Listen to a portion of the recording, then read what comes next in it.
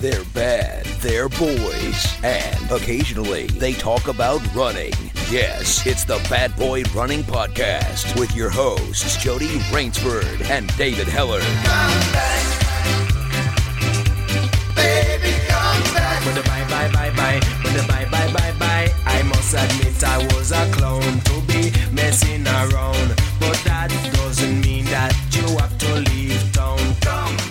Bye.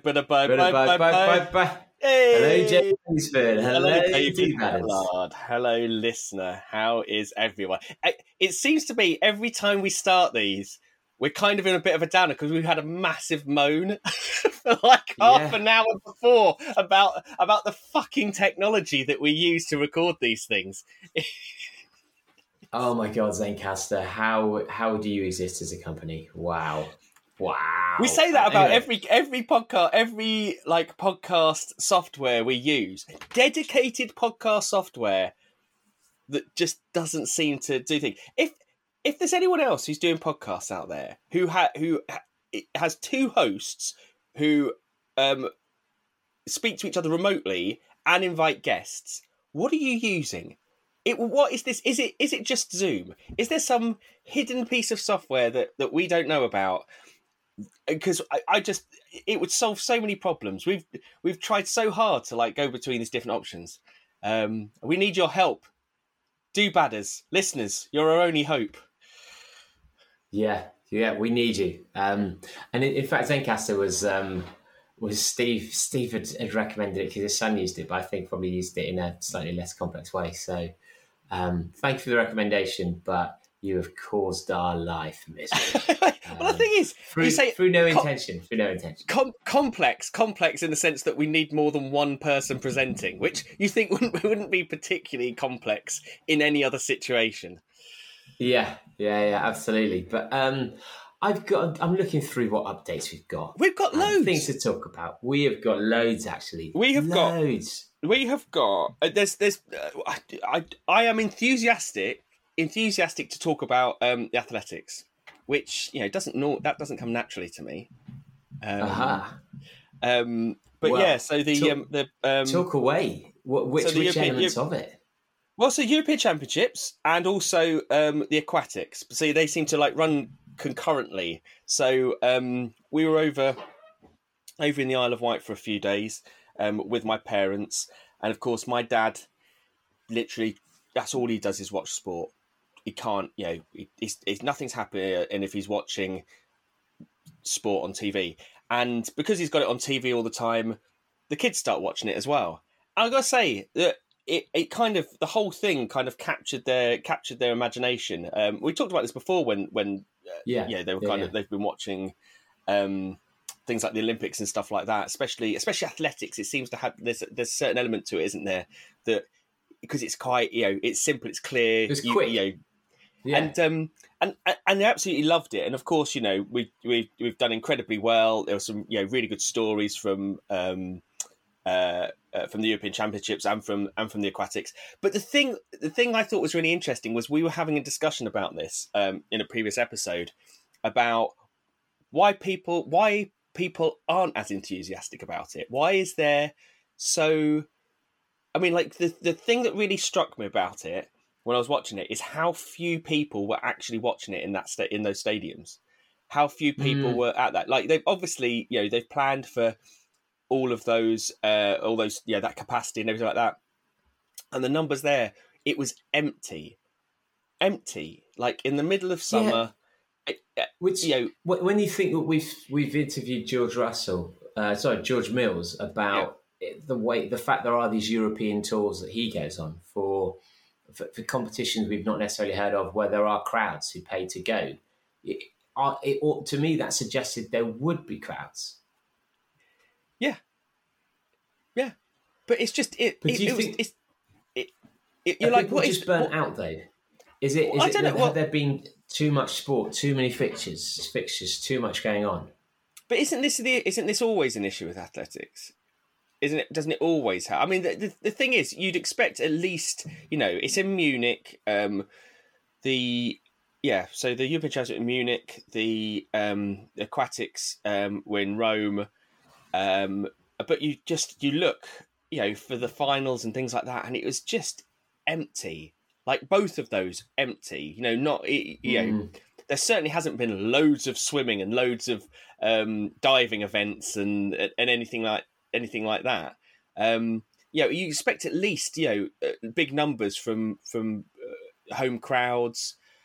And I think I wonder if the Europeans had been in the UK, whether they're, because Brits do love to watch any old shit, and there's nothing that we love as much as watching sport. Certainly not doing sport as much.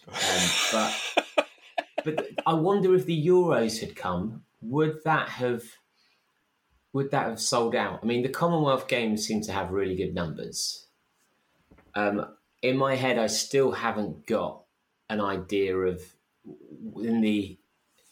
which is higher. Again, it depends on the sport, but is winning the Euros better than winning the Commonwealth Games?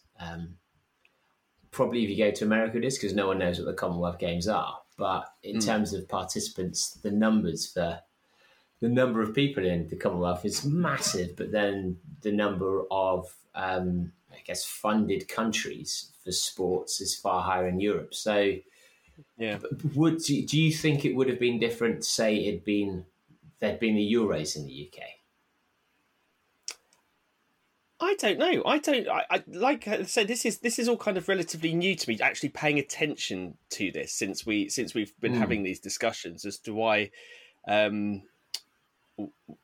these things are happening. But I don't know. Didn't Bruno say something a while back about how difficult it was to actually get tickets to things? Like it wasn't. It's just not an easy process. Or they don't advertise it, or it's not clear, or there's something. And again, it's so difficult, isn't it? Because the individual territories are responsible for the way things are sold. They do things in different ways, but it's really difficult to believe. I mean, it wasn't like there were patches in the crowd of emptiness. Like you were struggling to see people at those things, in any kind of large numbers. And it's not like, in some of the heats and things like that, it was empty. It was like what I saw on TV in the highlights were empty, and they were highlights. So you think, they were probably the best bits. Maybe it wasn't. Maybe that wasn't the reality, but it just came across as that. Yeah. And that's all I can really judge it on. But if someone was there, if that was a false impression, because if there were loads of people there, or the different stands were viewed in certain ways, or some stands were empty but other ones were full and stuff like that, that's great. But it doesn't give a great overall perception of the popularity of it as well. And you always want to feel like, but then maybe it does. Maybe it genuinely does. That's the trouble. Is the reality is we watch big events, but do we watch other athletics in general? People will tune in for the Olympics, tune in for the World Championships to a degree, but that's more, they're tuning in for the event rather than the sport. And so maybe it is just a reflection. I've never been to see live athletics ever that isn't either Heathside Running Club or kind of the Night of the 10,000, so kind of local-based London ones, or isn't. I think the only other athletics I've ever seen in my whole life has been the Paralympics. So why? So that's the question, isn't it? Because you it would seem like this it would kind of appeal to you more than anyone. Why is it? Is it convenience? Is it just there's no real desire for it? Do you know it's going to be on TV? Is it there's not enough investment in it? I don't know. I'm not that excited, but almost the trouble is, do I care about going to see a British sprinter run 10.2 in the 100 meters? No. Do I care about seeing some really good 5,000 meter runners run 13:30? Not really. Because we've seen the very best. There isn't. We don't know the individuals in any way. Whereas with other sports, at least there's a simpler narrative of this team against that team, and the goals will be good. There's the element, whereas someone winning a race it can be exciting, but the step for me knowing anything about the individuals, and there's 8 people running, is quite a leap. Or throwing events, no interest at all. So even if it was possible to do it, which I don't know when I'd get tickets, where it would be, how much it'd be for, it just doesn't seem exciting. I'd like to just hear other people that are into athletics and stuff like that. What is it? Just is the act of going and watching athletics just boring? Is that it? Is that because why is it that, like you say, watching 5,000 meters or watching a 10K on the track or whatever, why is that not as interesting as going and watching, say, a marathon, where you're stood somewhere and you're literally watching some people pass by you, and you might see some famous runners come, elite runners and stuff come by that, and then that's kind of it. Whereas if you're if you're watching it on the track, you can see the whole race. It's kind of a different experience. Why is one more interesting, a marathon, and it does tend to attract big crowds, than other one? I genuinely want to find out from people who have either been to those things or do go to those things or have never gone to those things, as to what thing. I think it might be a quite interesting one to ask the do-badders. Why isn't athletics just well attended, or is it well attended? It's not perceived that way. Because the thing is, because there's a lot of, the great thing is that there's a lot of personalities and a lot of names now coming into it. We're starting to really kind of up our game in terms of track athletes, and there's loads of new people coming through, lots of really and lots of people inspiring. We talked, didn't we, before, about how we kind of in the 90s we had like a few like big track athletes that we keep kind of going back to, and now we've got people coming through that are really performing and are going to grow and hopefully going to inspire another generation. Because the other thing was that came off that is that Frida said that she wanted to try going on a running track, and then we got into a whole discussion about how there's not a running track near us because no one ever uses running tracks, and but we can go to Brighton and use the running track there. And she's like, oh, but will it be busy? And I'm like, you've got to be kidding. Like, no, we'll be able to go there any time and there will be no one on it, no matter what time we go. We'll be absolutely fine. And she's like asking, well, why? And I'm like, I don't know the answer to that question. It's, why aren't there more people like using those things as well? Which is just, it's really interesting that all of that came about after we had this discussion about athletics and everything. So yeah, it's you maybe need to convince her that parkrun. Maybe you need to convince her parkrun's the equivalent of her track, because actually that's something she could access and could get into, kind of a junior parkrun. Yeah. But what? Yeah, but like why? Yeah. It just, the whole thing confuses kind of me. Why it's not more popular. So kind of linking into that. So I've been away for a couple of Golden Trail races, which I don't think we've talked about on the poddy yet. And one of them, so the first one was Norway, Strandafjord, unbelievably technical. Maybe talk about that afterwards. But linking into that to do with popularity. So Sierra Zanao, which is the biggest trail race on earth, 6,000 runners, incredible. And this year, it was won by 2 Kenyan runners, which there's always been, not always, but for years, for the last 10 years, 20 years, there's always been the narrative of there's some super fast new Kenyan runners who are going to come and try trail, going to come and win trail. And they'll always be very fast on the up, across the top, and either won't last the distance because they've paced it wrong, or just the technical running, they struggle. But this year, with Maud injured and Killian potentially with COVID, caught from his wife, they both won. And it was it was amazing in many ways to see because, for one, Esther, who won the females, she raised the money to go there by selling 1,500 bracelets that her village had made to pay for the flights for her to go there. It was her first ever trail race, and there were basically Sierras and hours straight up. Along the top is hills up and down, but all very fast compared for a trail runner, and then straight down at the end, super steep. So she just smashed it out across the top, and then fell and held on for dear life. Similar with Mark Kongogo, who won the men's. And so in the narrative of the Kenyans haven't really done well here, or even East Africans haven't done that well, other than maybe Patrick Mamu and Lucy Maguri, I think.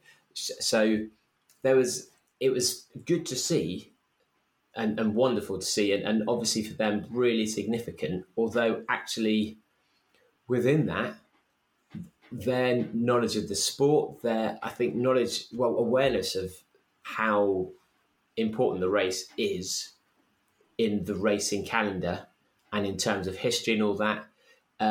One of the main male runner, for example, when the favourite, I'd say, who has been smashing course records in trail all year. When I asked him what his strategy was, if he was going to run his own race or if it was based on Killian, he genuinely said, "Who is Killian?"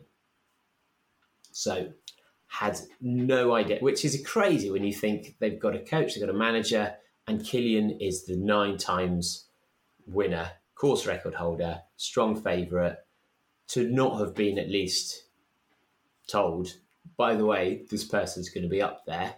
This is how you respond. Seemed madness. But linking in with what you're saying to popularity, I've spoken to a few people, and there is a worry that this could kill trail running as a sport. Because why? Because if from now on, Sierra Zanao, Zagama, all of the big trail races are just dominated by Kenyan runners, then actually, if we're honest, people won't follow it. People won't care. If UTMB was just won by new Kenyan runners every year, and there were every year 10 different Kenyan runners who were showing up, and you never knew who was going to do what, you didn't know their family, their story backgrounds, but their backgrounds tended to be they've come from a small village where they've lived a fairly simple life. Most of their community are farmers, and they've run for a number of years. They're really good, and now they're here. That was the backstory to nearly all of them. Are people going to be watching UTMB? Sierras are now saying who's going to win, and they won't be. And so actually, it's a genuine concern that because I now support Dulwich Hamlet's football team. Why? Because it's over there. It's close to me. I get excited about England football. Why? Because that's close to me. That's my community. We support do-badders. Why? Because they're part of our community. And it's just nature of humans that you support people that are similar to you. And so at the moment, the Golden Trail, UTMB, trail running, is going through this growth. And that is built on, and we've talked about the rise of the running clubs, the running teams with the sub-brands of your Ons and your Adidases.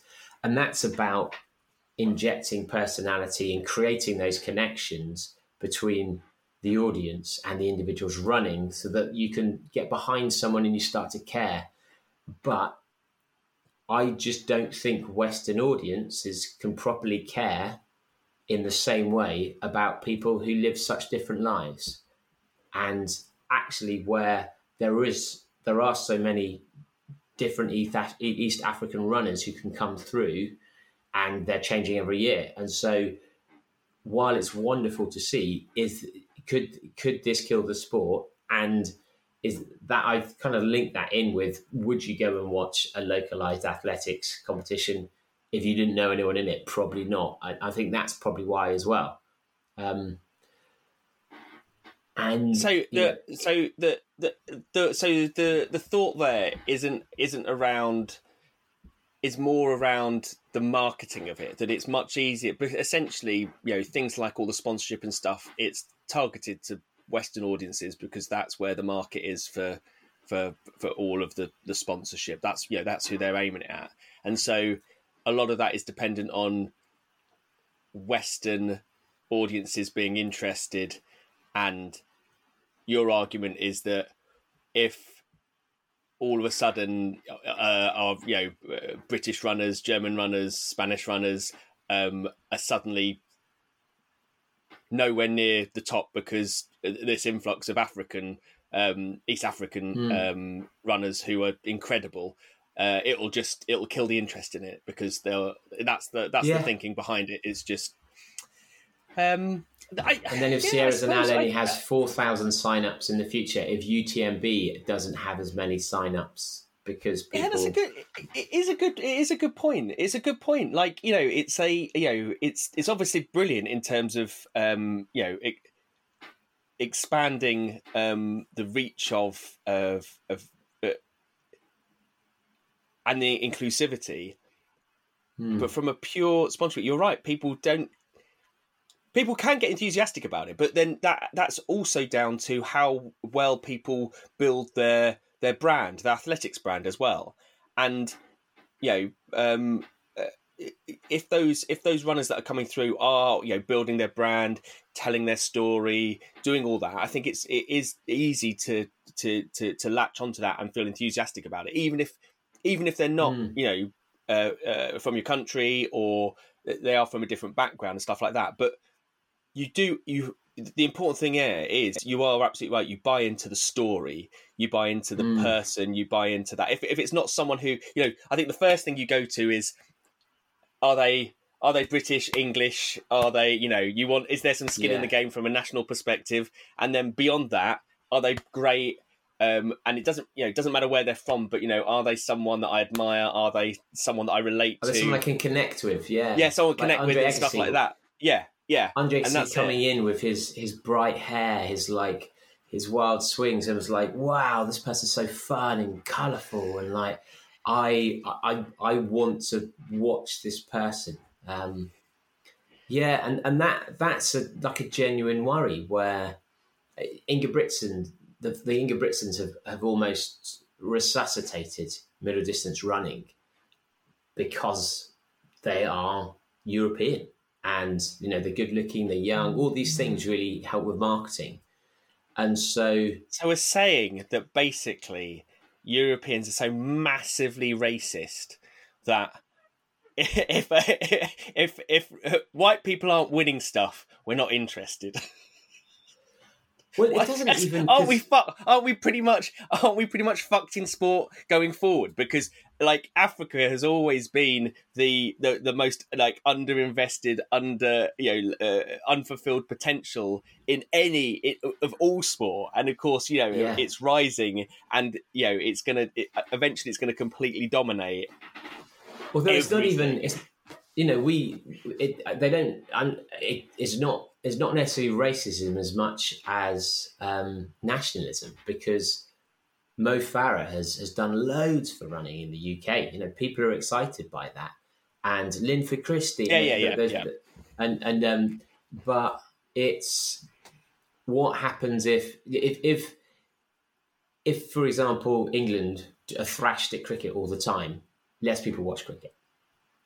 It's that simple. Same with football. To more people tune in to the finals, or they tune in when they think England stand a chance. Oh yeah, no one would watch. No one would. Yeah. I mean, as much as people say, no one would have watched the Women's World Cup, Women's Euros, if England was shit.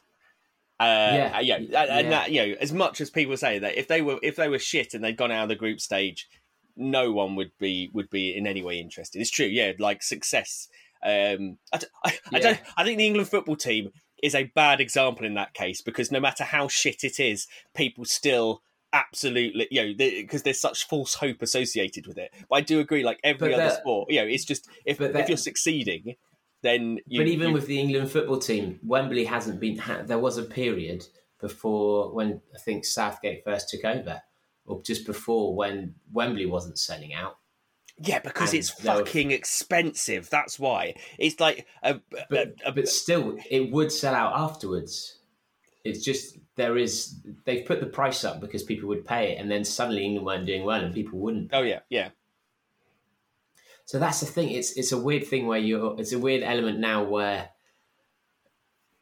Well, that's why isn't the exact thing you talk about why we created the Commonwealth Games, so we could always make sure that we're winning shit. Like that's the we call it something else. We go, okay, how do we get our us really well funded side playing against some really shit countries? What is the way to pull those things together? That's how you do it. I'm only joking about the Commonwealth Games. I keep being really negative about the Commonwealth Games.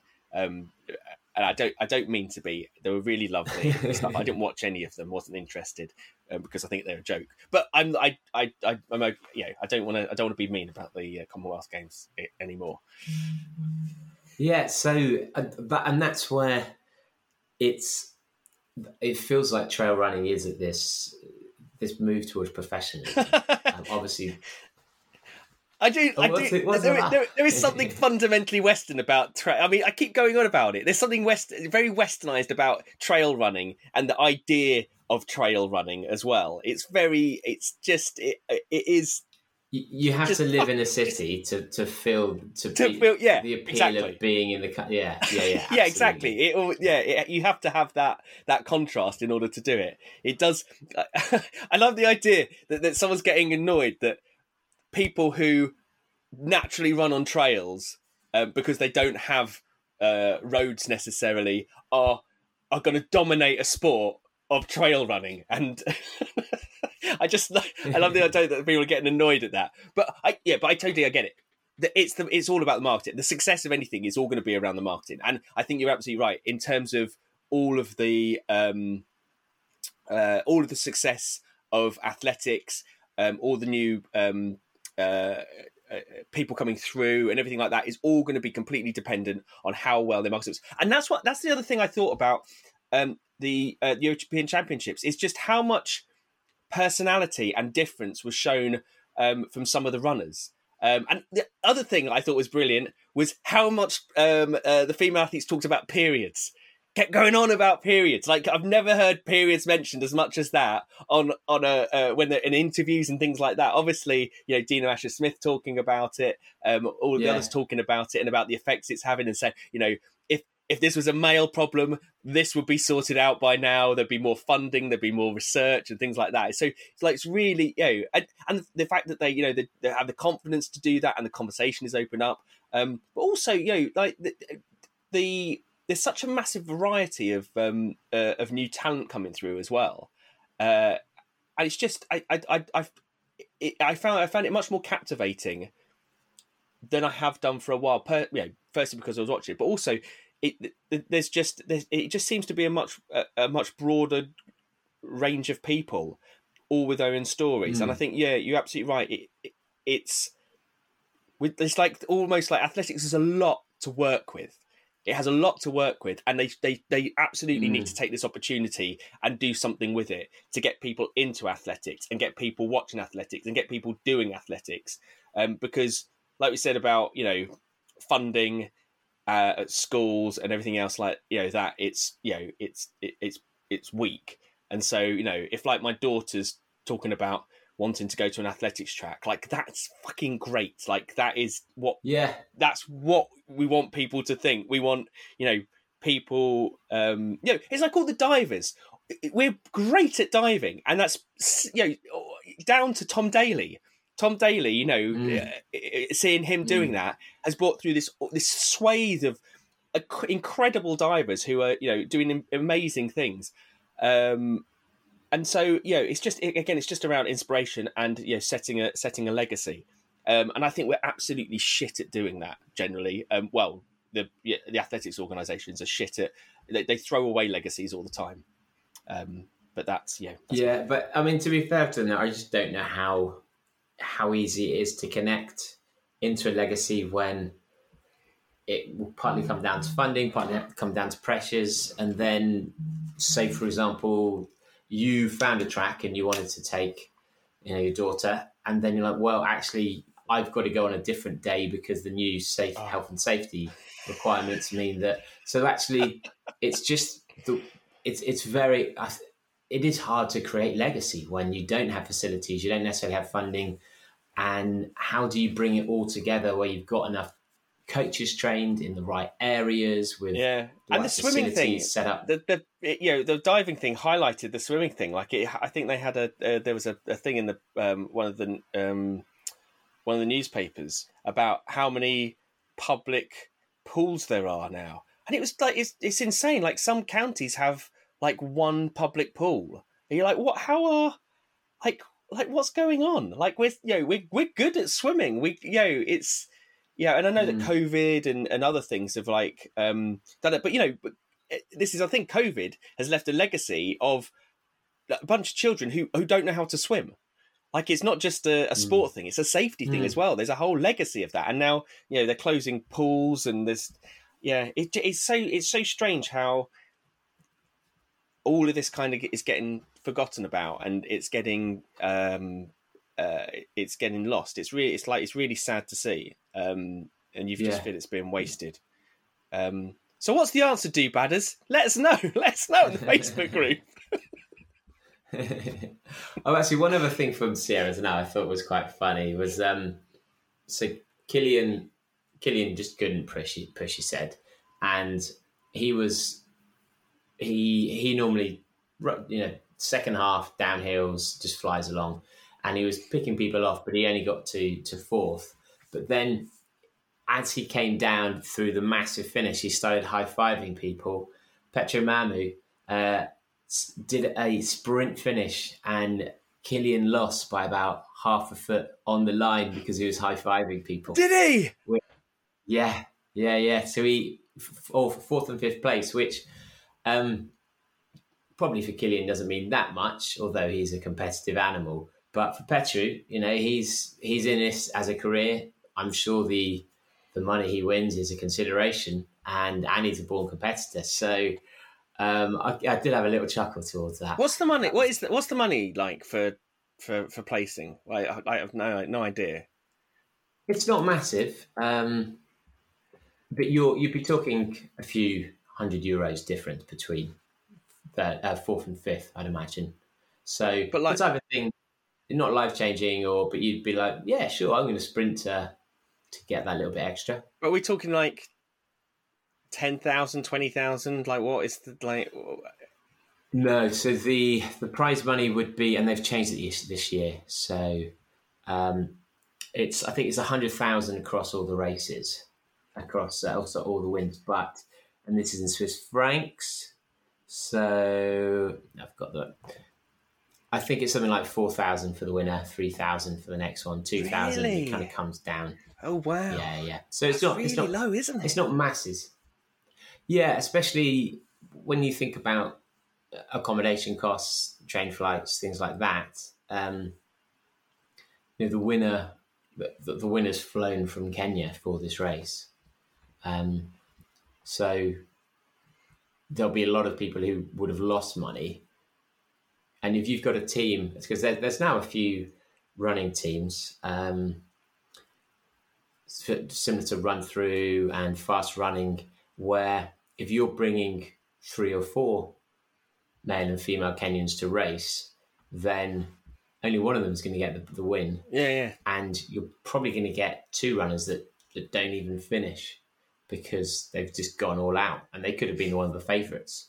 And so the finances of these things, I don't think are that great for the teams, because I can't see Esther suddenly getting a really prized sponsorship deal.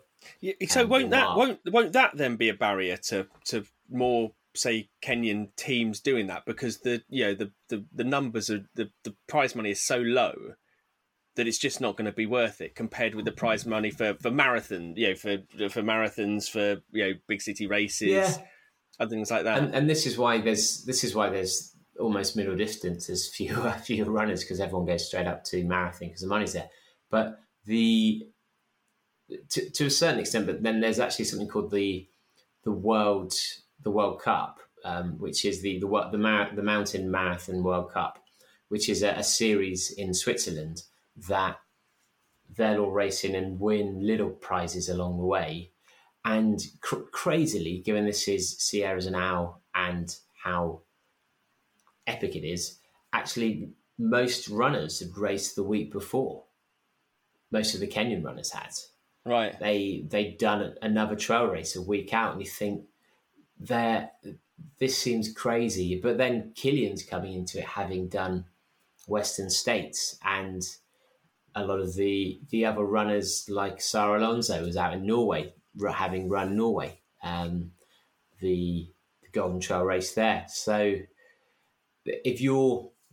while the prize money isn't huge, if you're an African runner who's in Europe for the season, someone like Petra Mamu, he'll do something like the Dolomites run, or he'll do a few other Mont Blanc marathon, and you're picking up money all the way along.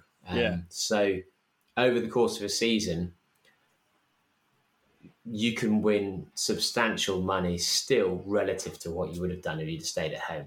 Is there, so on the Golden Trail, there's a few questions I got about Golden Trail, which I've never really asked you. But on the Golden Trail, like, are there what makes the difference between the winners and the losers? Like, is there kind of is there a pattern? Is it just purely down to individual talent, or are there kind of teams who are really well funded? They have the ability to not have to race all the time because they've got great sponsorship, so they can do the rest and the training. Is there anything like that, or is it kind of all over the place and you don't really know who's? It's more about the form of the runner rather than anything else. Yeah, that's a good question. And actually, because part of my job is to predict who's gonna do well and talk about it before. And how good are you at that? I think pretty good now. Last season, not so good. I'd say my strength and my weakness is I will have a view, and I will tell you the view. It's like, this is what I think is going to happen. But I'm happy to be wrong. Oh, what we need to do, David, is we need to do the thing that they do on BBC Sport before the football, is where you make a prediction about who you think is going to win, and then we get a child to make a prediction who they think is going to win, and then we see who is the expert or the child, the one that's more accurate more often. But this season, Zagama didn't do that well. Said Kilian was going to win. No one saw Davide doing well. But then the Mont Blanc all kind of went to predictions, but actually a lot of it is down to how much you talk to the athletes, because season by season, month by month, with injuries, and also with some of the athletes have got full-time jobs. So really great runner called Anaïs from France. She's now a doctor in A&E. Fucking doctor. I was going to say, is she a vet or a doctor or a shepherd? It's one. They're one of the three, isn't it? It's like I wouldn't have said shepherd was as. But it is like shepherd. Like I don't know. I think Nikki Spinks there. I'm trying to include her in there. Yeah. But she's now working shift work, including night shifts, in what would have to be one of the most intensive years you can do as a doctor. Yeah. And so coming into this, you might think, well, she's a great runner, Mont Blanc, but actually she just doesn't have the ability to train right now. But then the courses are so different. Norway, so Strandefjord, do balance. Go and watch on YouTube, Strandefjord and Sierra Zanao, and you'll see the differences between the two courses. Strandefjord, the course decides the winner, because it was so muddy and so technical, so many falls, and even understanding which trainer to choose. So there's a guy called Manuel Moriles, he was Sky Running World Champ previously. he lives in northern Spain, which is pretty wet, technical, mountainous, muddy at times. And this guy in Zagama, he was in, I think, 21st place at one point and came third. He similarly smashed through the field to come second to John. He's just so fast downhill on technical. It's amazing to see. So fast. Same as John Albon. So fast down really unpredictable terrain. And so actually, if you compare the two races, something like Mont Blanc Marathon has got some technicality in it, but it's also got 10K of quite fast running before you get to that big hill. So suddenly you've got all these really fast runners, and that determines how well they're doing at that point. But John was, of the four people that were in the lead by the bottom of the first hill, John was the only person who ended up in the top five because everyone else blew up. So but the distance as well, a half marathon and a marathon is a huge amount different if you're a fairly young runner. But there are specialists. So Elise Ponchette from France, super cool girl. She's almost got like a gnarly surfer attitude to her. And that's what you want. That's what you expect. Just basic. And she, but in Norway, she just smashed through the women's field and was by far the quickest descender. So it is fairly unpredictable, which actually is a sport. You almost want that where you don't know who's going to win day to day. Yeah, and where there are different conditions, different courses. I was wondering whether kind of like funding, support, big brands behind you, things like that, whether any of those things made a marked difference in terms of the people that are placing at the top, whether that kind of support or it has an impact. And it will do for the old race because next we're going to Pikes Peak in America, and that's at altitude, and so you have a choice. You either go there with no altitude adaptation, you've got no chance of doing well, but to adapt properly, you either need to be lucky enough to live somewhere at altitude, which is pretty hard in Europe, or a full-time athlete, or take 3 weeks off to adapt to altitude. And you need 3 weeks because it takes 2 weeks to adapt, but you want to adapt slowly so you can still train, so you haven't had 2 weeks of non-training.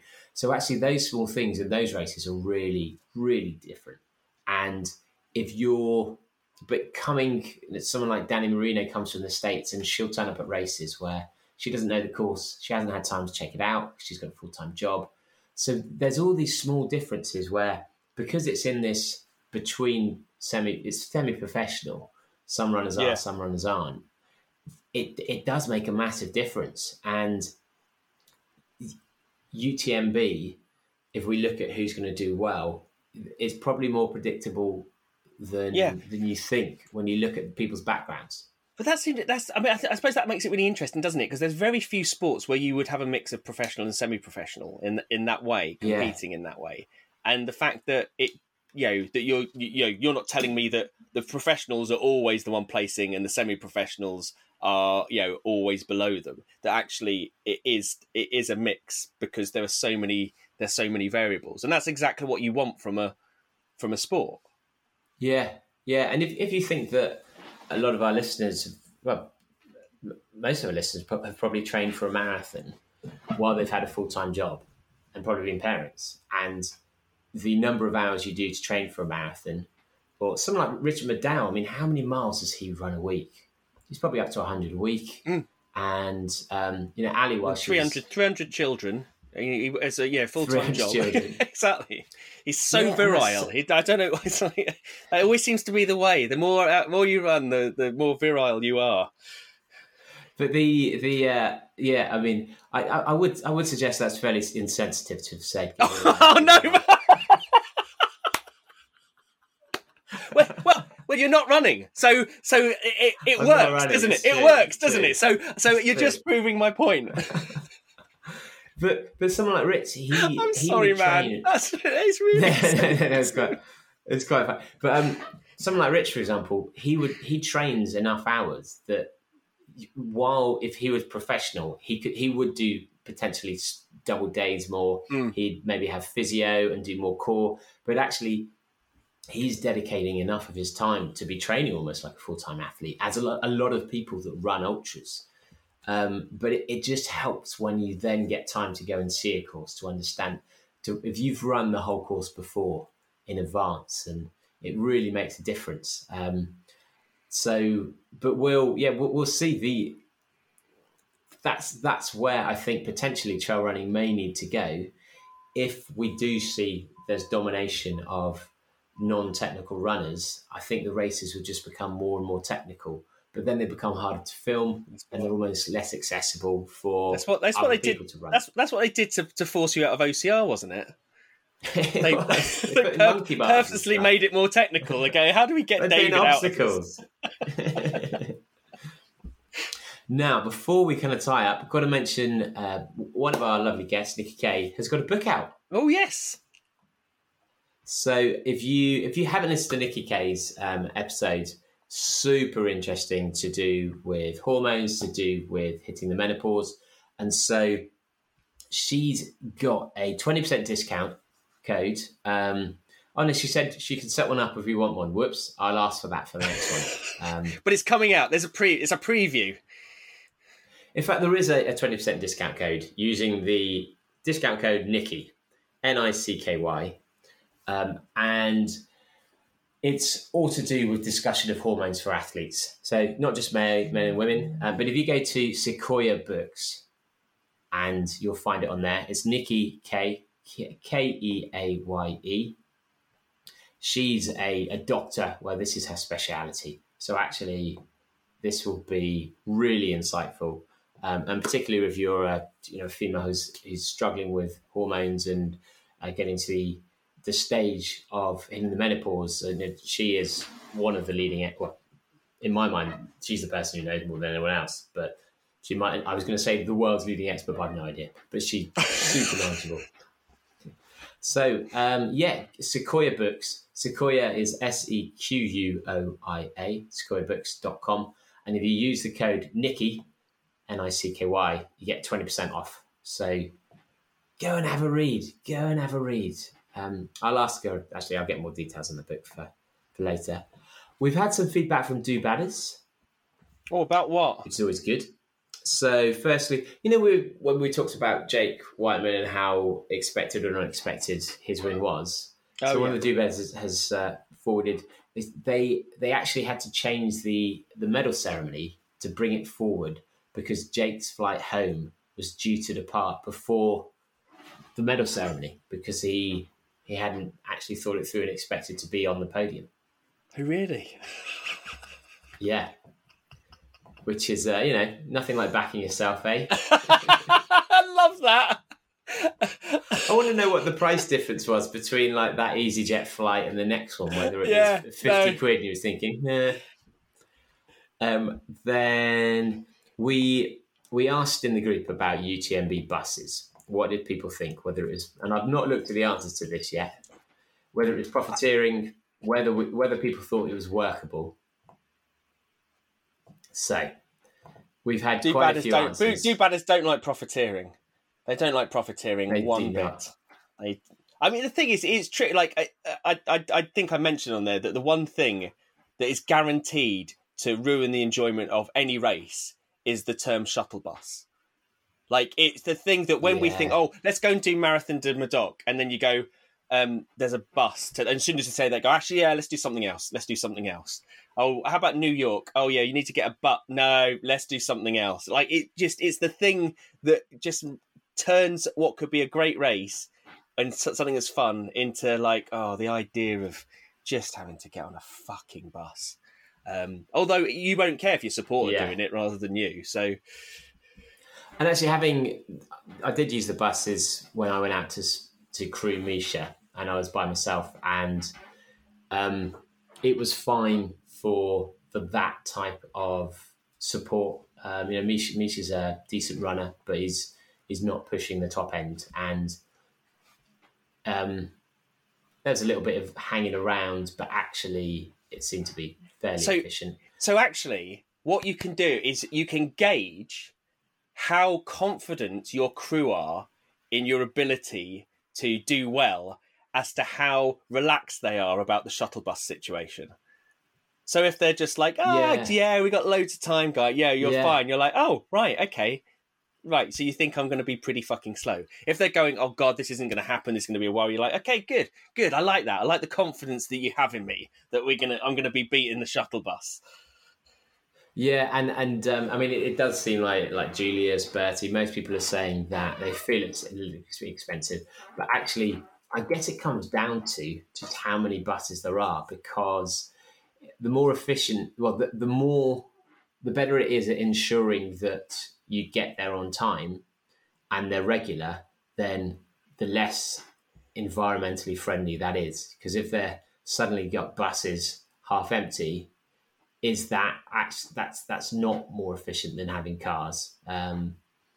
So yeah, that was Richard Talbot pointed out. Thank you for that. And isn't someone, I can't remember who pointed it out, but didn't someone say that there is a cost for going through the tunnel, and it's ridiculous? It's like something like €200 or something to go for the tunnel. Yeah, Dave Stewart said. Yeah, that it does cost a lot to go through. So actually, maybe the €45 is not quite as expensive as it suggests. But I think as an organizer, you would always put on a bit of a contingency profit, wouldn't you? No matter what. It's just the fact that it's that frustration of if you force everyone to do it, you've then got a monopoly. Yeah. And so that's when I think it's less acceptable to make money from it. Whereas if you're putting it on as an alternative, then you're pricing against other options. And I think that's when, sure, if you want to make money out of it, do, because you give people the choice. But to force someone to do something, actually, that should then be included in the ticket price, because it's just all these hidden costs that add up that I think is the real frustration with entering races, when you know it's expensive already, and they're like, oh God, and this, and this, and this, and this. Yeah, because you could limit the amount of people you take with you. It could, and that's the thing. Like we said before, if you're quick, then you might need two groups of people, which means doubling the number of people who are on the buses. And I don't know what are the local buses like. Are those still like an option to use if you're forced onto buses?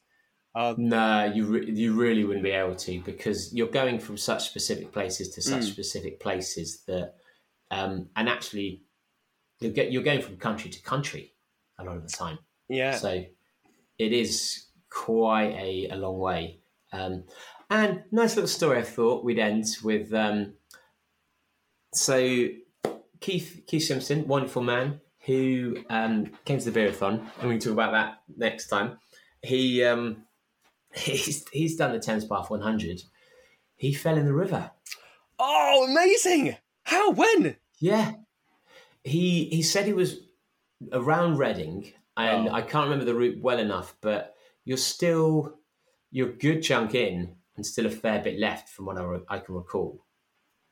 But his headlight was playing up, so his lamp was playing up, so he just kind of went up to look at his lamp, and the path clearly wasn't a straight line, and he just fell in. Oh my God.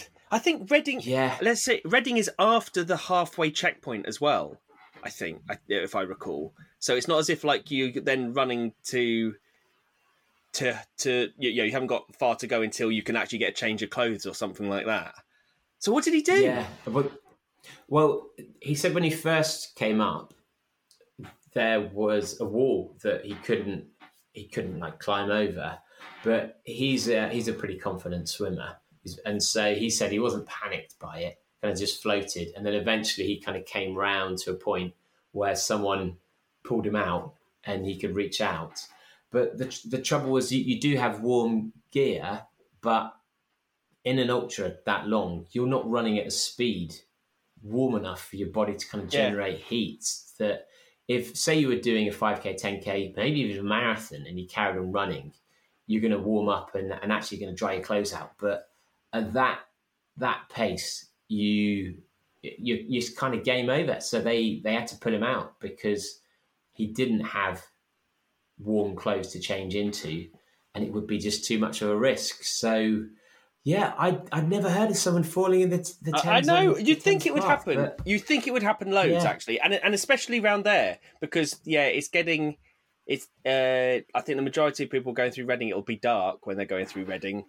And I think you do. I think there was I definitely remember a section, whether I misremember this or not, but you're going along and then you turn like a sudden left off the Thames path, and that could kind of be where I would think that would happen. Yeah. Oh wow. Yeah, you totally expect more people to be falling in the river on a 100-mile, considering how long they've done it. So that is quite unusual. And maybe there are more. So do that. Maybe there are more, and they just float down, and no one picks them out. And it's just very silently. Well, that's a DNF. Let's hope no one talks about that. Could be a sneaky shortcut. You just put a kayak in, float down, and then, yeah. I mean, that would be. Yeah, it's a good point, actually. Yeah. And one last thing that I thought was quite fun. We obviously are massive in Russia. You know how much we support Russians, and they're absolutely. We're big in Russia as well in Saudi, aren't we? Yeah, exactly. So, I've got a Google alert set up for Captain Bullet, for Bad Boy Running, for various other things. Now, it turns out one of our biker hats is on sale in a Russian eBay equivalent for $8. Oh, really? Yeah. So I don't know who's selling it. I don't know if they're selling it from Russia, if it's someone who's just found one and put it on. But it's still on sale. It's not been bought yet. And it's on sale for less than you can buy it in our website, surprisingly. Wow. Well, we all know that there's a certain amount of depreciation in any doing it. As soon as you purchase it, it loses value. And that's it. And it's there is zero resale value. In fact, you'll struggle to give it to a charity shop. So I just love the idea that someone randomly somewhere is just going to see this hat and think, cool. And you know how there is an element of cachet of wearing different languaged items on a top. Yeah, you don't know what it means. You don't know. Yeah, absolutely. You've just got the style of. So at some point, someone, we have to assume, will buy this cap with no understanding of what FYB means. They'll probably Google what Bad Boy Running podcast is. And so there will be a Russian future do-badder, who won't understand quite what they've tainted themselves with. We're gonna switch over to the news, and we're going to be looking at some Russian firing artillery into a Ukrainian school or something with an FYB cap on, and we're going to be like, fuck. Like, that's what. Yeah. Knock on the door by the FBI. Yeah. Like, who are you supplying? Merchandise to? Like, shit.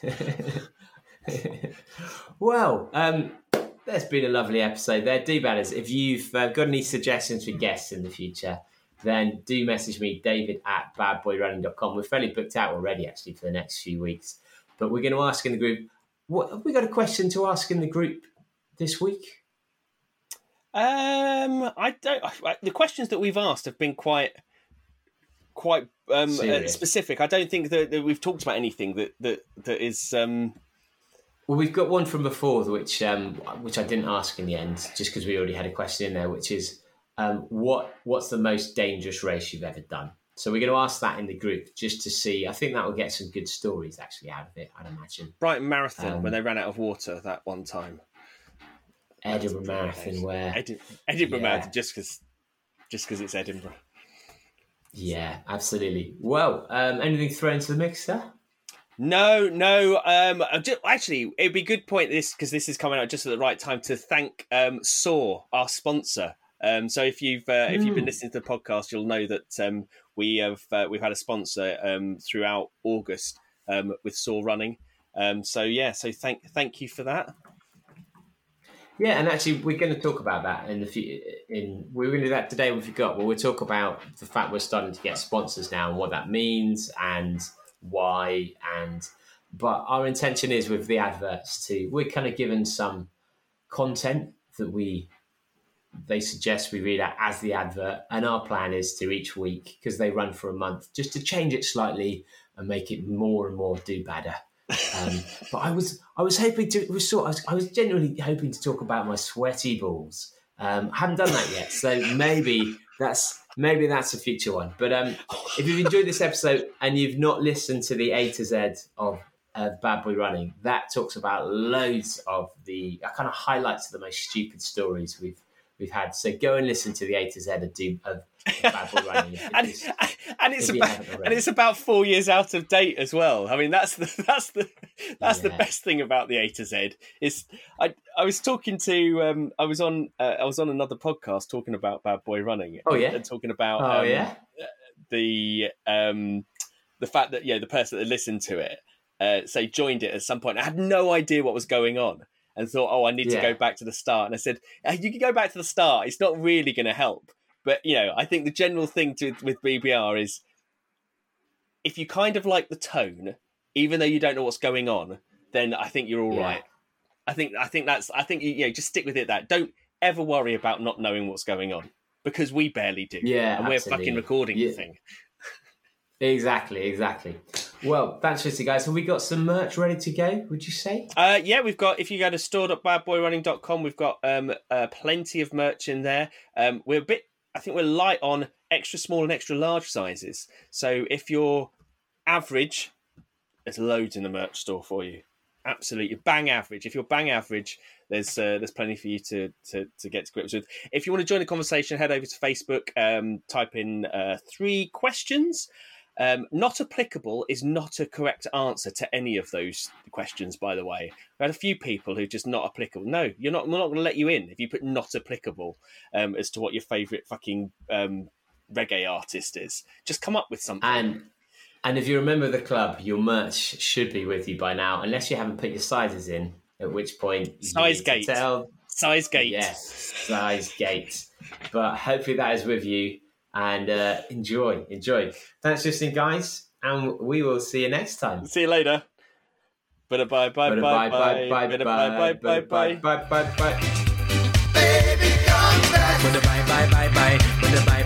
Bye. I must admit I was a clown to be messing around, but that doesn't mean that you have to leave town. Come back. Yes, and give me one more try, 'cause a love like this should I never ever die. Come back. Fuck you, buddy.